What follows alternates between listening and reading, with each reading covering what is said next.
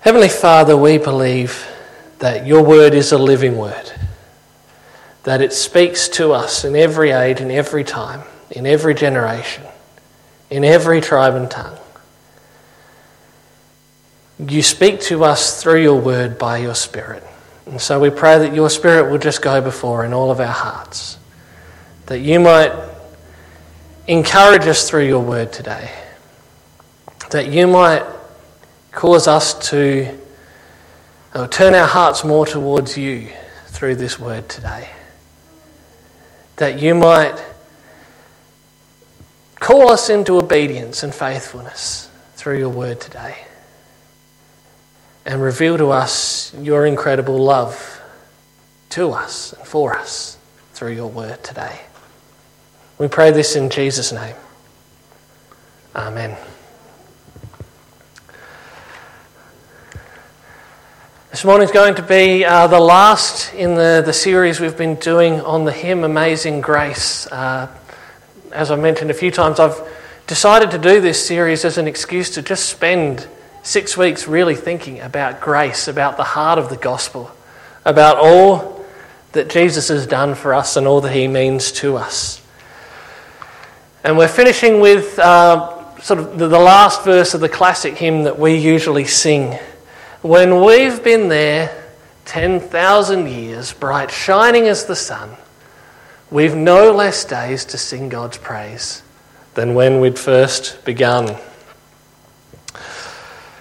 This morning we're going to be thinking about eternity. Eternity isn't just being on hold with a government service. It's not just a young child explaining the plot of a movie that they've just watched to you. It's the promise of God for us about what life was made to be and what he is preparing for us. When he made the creation, it was good. When he made the creation, there was no entropy. There was no idea that death was an inevitability. Death entered the world through sin. But ever since then, God has had a plan to restore what he had made, a plan to restore eternity. And the final verse of Amazing Grace is a chance to reflect on what eternity means for us. And John Newton, when he wrote this particular verse, he chose to express the idea of eternity with that idea that 10,000 years can go by and it's like no time has been lost at all. Those of us who are lucky might make it just to the far side of 100. We can't even really consider 10,000 years what it would be like to live for, let alone to say that once you've got to the end of that time, there's no less days. There's no end point, so you're no further, no closer to the end than when you'd first begun. 10,000 years are as a day, to paraphrase what Peter says about what God's perception of time is. I don't know if you've ever tried to wrap your head around eternity, around the idea of something that is truly without end. We've only ever existed in time, in a world in which entropy is a universal law, in which eventually everything, from the ant and the plants and the grasses to the stars and the planets, eventually everything dies. Everything has a use-by date. And in a sense, eternity then is beyond our comprehension. It's beyond anything that we've known or anything that we've experienced. And yet it is what our hearts long for. When the author of Ecclesiastes was writing about the meaninglessness of life, which is what the book of Ecclesiastes is all about. It's a very interesting book in the wisdom books of the Old Testament. He talks about how there's a time for all things on earth, and at the end of that time, he makes this, it kind of sounds happy and joyful in this isolated verse, but it's almost more of a lament. He has made everything beautiful in its time. He has also set eternity in the human heart. Yet no one can fathom what God has done from beginning to end. We all long for eternity. I think there's a part in us that testifies to us that death is not natural, that death is not what is supposed to happen, that death is actually an enemy that has entered the world through sin. He has set eternity in the human heart. And as I said, this was almost a lament for the author of Ecclesiastes, who was wrestling with what was the purpose of life here and now, when everything that we accomplish in this life will be brought to an end by death. And he works through a number of these issues throughout the book, and today's sermon is not on Ecclesiastes. But he does testify to that longing within each of us for eternity. John was given a vision of this eternity. And I remember many years ago, like long enough ago that I think I was in Sunday school at the time, but it must have been school holidays because I was in church for a few weeks, and Brian was preaching on Revelation. And I remember a phrase that he used about the book of Revelation, that it was like John was trying to describe in words things that there are no words for. He'd seen things beyond anything that we've ever seen and experienced, and used whatever human language he could to bring across the things that he had seen. And in Revelation 22, John writes about this eternity that we look forward to.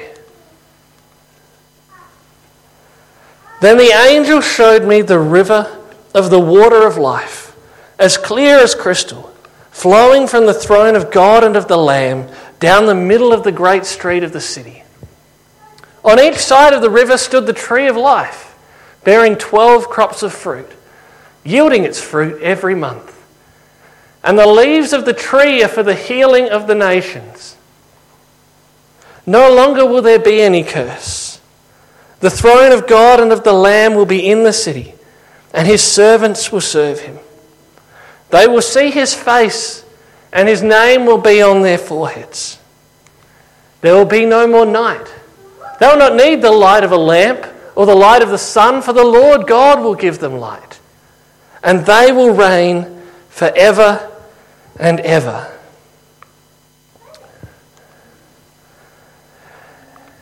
John records this picture that he has of the eternal Jerusalem, the eternal, the new creation, the new heavens and the new earth, and this record of this new city coming down from the heavens. And he spent some time describing all of this, and then he talks about how God is at the centre of this city. And he talks about the tree of life and all of these details. Now, John wasn't particularly interested in city planning. He wasn't writing this to say, hey, look at the way that heaven is set up. But each detail tells us something about our home that we're looking forward to. And it is our home. Jesus is preparing this home for us. It's what he said to his disciples in John 14, my Father's house has many rooms. If that were not so, would I have told you that I'm going there to prepare a place for you? And if I go and prepare a place for you, I will come back and take you to be with me, that you also may be where I am. And so each of the details that John has recorded here in Revelation 22, each detail tells us something about our home. And Revelation is a book that is absolutely dripping with references to the Old Testament, with Old Testament imagery.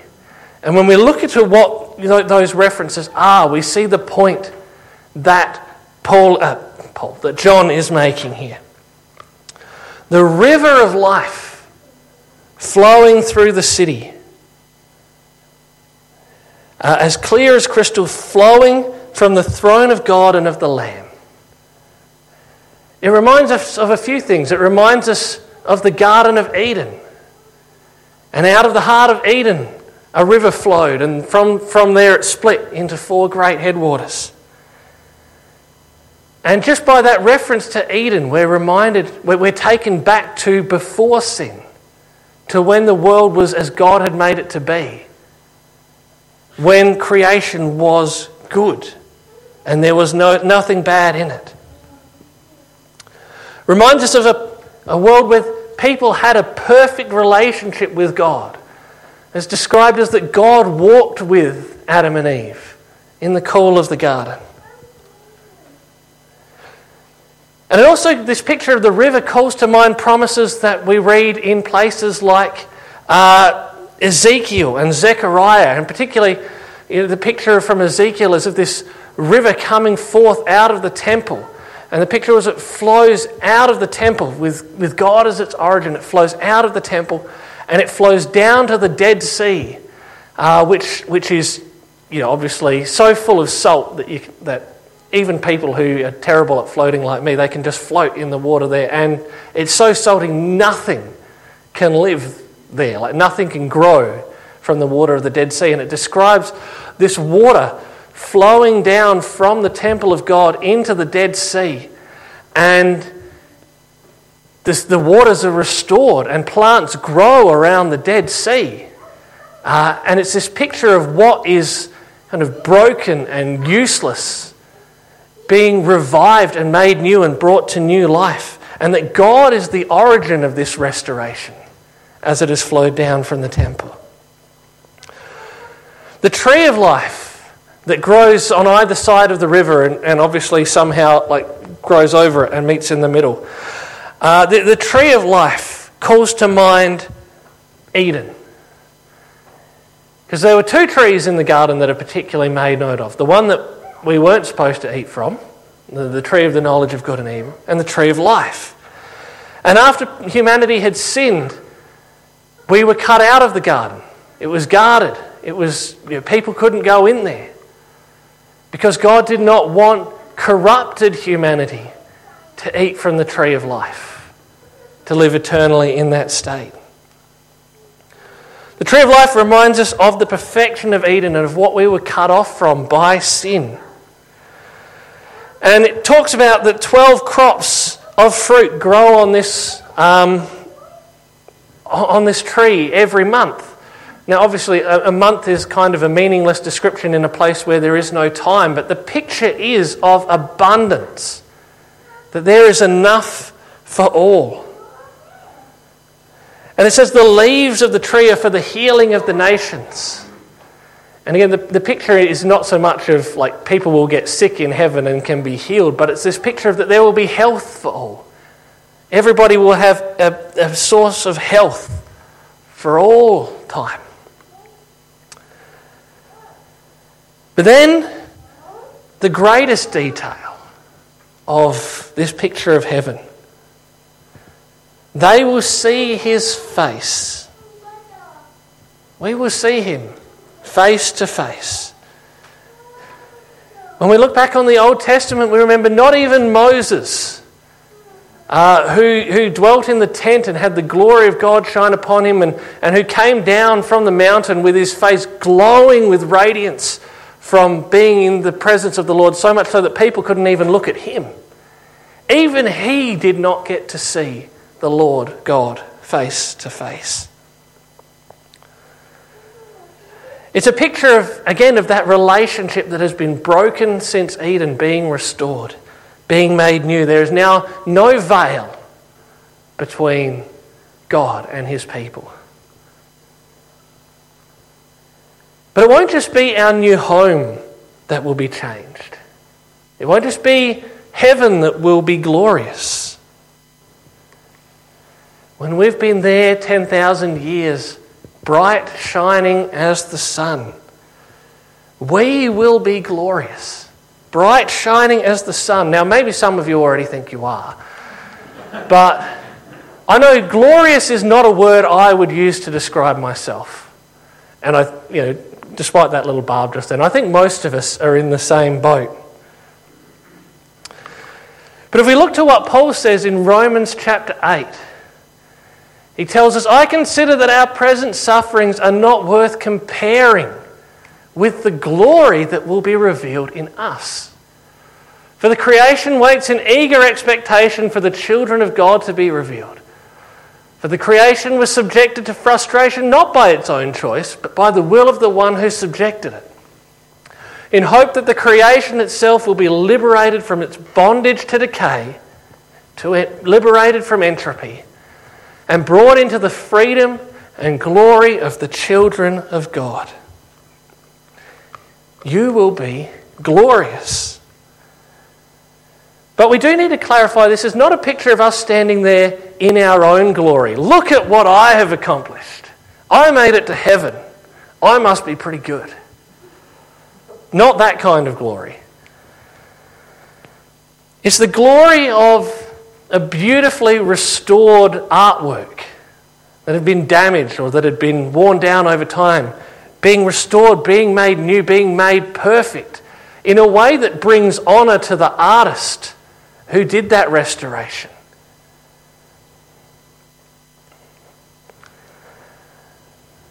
We will be glorious because the Son of God saw fit to share his glory with us, to share his righteousness with us.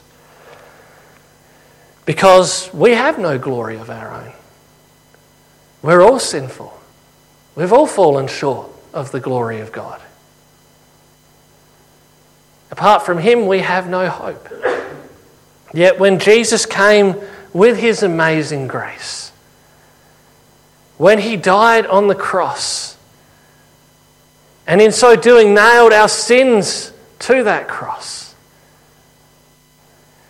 and as he hung on that cross, God's wrath was poured out on the sins of the world. God looked at Jesus in that time, to use an analogy, and saw a sinner. Not because of his sins, but because of ours. And in the inverse way, he looks upon us now and sees the righteousness that Jesus has given to us. Not because we have been perfect, but because those sins were paid for. Because Jesus took them in our place. So what will we do for 10,000 years and then more, and then more, and then more? Will we just sit around looking glorious? Will we, and if I have one criticism of the verse of Amazing Grace that we're looking at now, it is that it kind of suggests that all we'll do for all that time is sing. When we've been there 10,000 years, bright shining as the sun, there's no less days to sing God's praise than when we'd first begun. Now, I love singing, but I'm not sure that I think an eternity of nothing but singing is heaven. Although I will say with that, I do remember one occasion where I went to a national training event. It was a thing for all of the university Christian groups that would go to in Canberra at the end of the year. And I remember, with over 1,000 students gathered from different places, we were singing "How Great Thou Art." And then in one chorus, the musicians just stopped playing. And all you could hear was the 1,000 people singing "How Great Thou Art." And I really felt like, in the chills that I got in that moment, that it was an imperfect picture, but that slight picture of what worship will be like in heaven, when the voices of those who have been redeemed by Jesus join together, thousands upon thousands, singing his praise. But my main point is, singing is not all that we will do. We read Revelation 22:5. They will not need the light of a lamp or the light of the sun, for the Lord God will give them light, and they will reign forever and ever.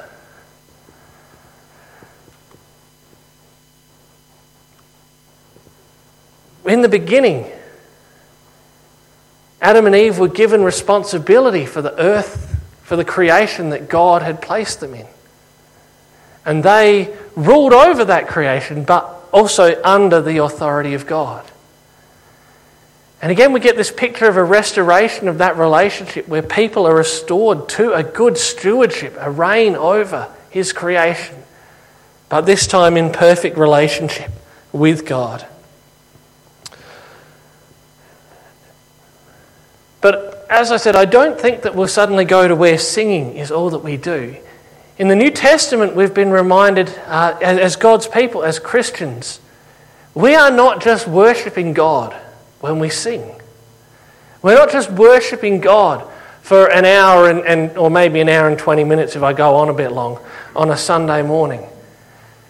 But all of our lives are our worship of God.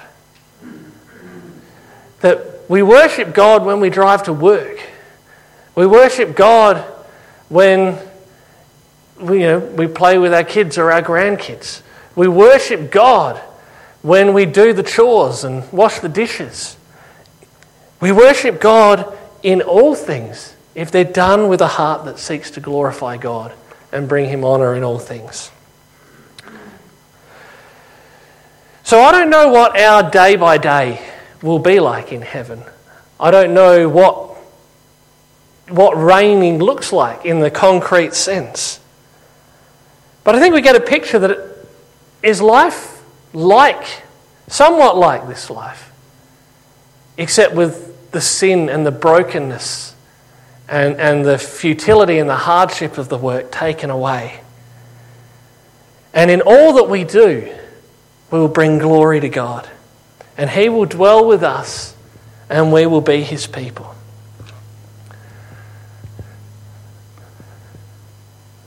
So I hope that's a more appealing picture to each and every one of you than sitting on clouds and strumming harps and the common pictures of heaven that we often get.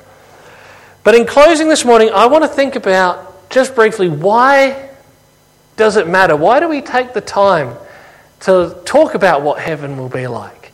And why do we sing every time we sing songs like Amazing Grace about heaven, encouraging one another about it?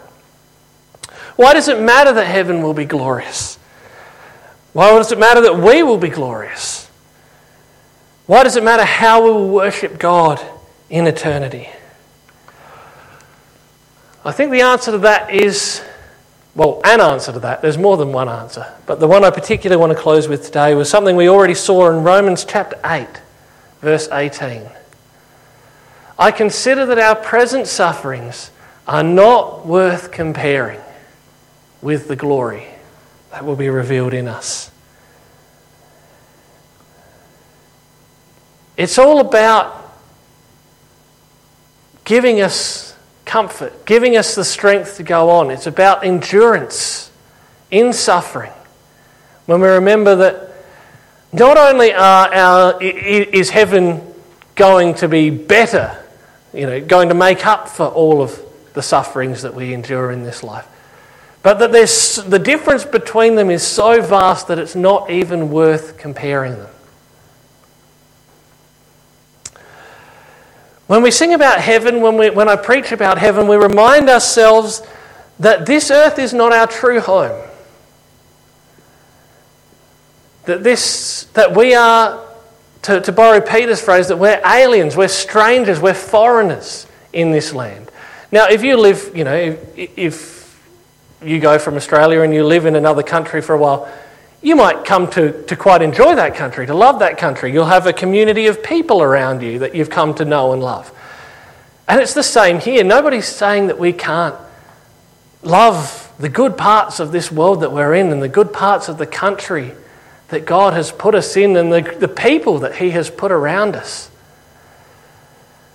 But there comes a time where every good thing in creation can instead become to us the main thing, can become what all of our passions go towards, can become all that we think about, all that consumes us.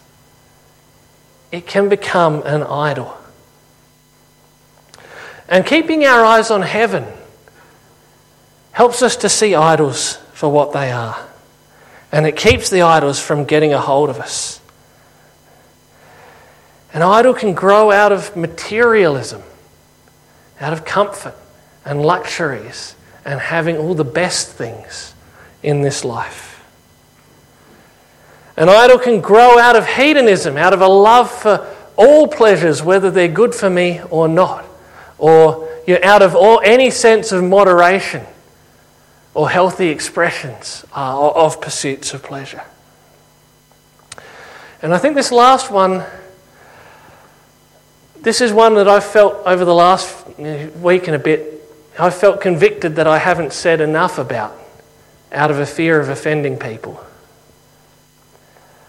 I think an idolatry of our earthly home can grow out of patriotism. Now, I'm not saying that everybody that considers themselves a patriot has an idol, but I think there can be a time where people love, and get their energies and their thoughts so bound up in this country that we live in that they lose sight of the fact that this is not our home. I think when you saw at the end of last year where in the name of patriotism people overran the US Capitol, I would suggest to you that at the heart of a lot of that was idolatry, was too much investment in the things of this world, in particular political leaders, and in ensuring things go the way that we want them to do within our political systems and within our country. In all sorts of things, if we lose sight of the fact that this world is not our home, we open ourselves up to the risk of idolatry. And as I said, the majority of idols, not things like statues of Zeus and things like that, but the majority of idols that a New Testament person will face are good things that we have elevated above their place as good gifts of God and instead placed them in the place of God in our lives as the thing that matters above all else. When we remember that this is not our true home, it sets us free of our fears. It sets us free of having to have all the answers. It sets us free of needing to make sure that everything goes right. Now that doesn't mean we can't lobby for things, we can't, write letters to politicians, we can't do these things. But then we can leave the outcome in God's hands, knowing that this world is not our home and that our hope is in something that can never be taken away. Our hope is that we will be with our Creator, bright, shining as the sun, and that after we've been with Him 10,000 years, we can just look forward to the next 10,000, and then the next 10,000, and then the next 10,000. And He will be our God, and we will be His people. Let's pray. Heavenly Father, we thank You that You made this world and it was good. And we confess to You that just as Adam and Eve chose not to trust in You and to go their own way, each and every one of us has at times chosen our own way and have rejected Your rule over our lives. We acknowledge that we do not deserve to spend eternity with the Creator who we rejected. But we thank You for Your amazing grace. That even when we rejected You, You did not reject us. That while we were still Your enemies, Christ died for us. So that anyone who believes in Him will not perish, but will have everlasting life.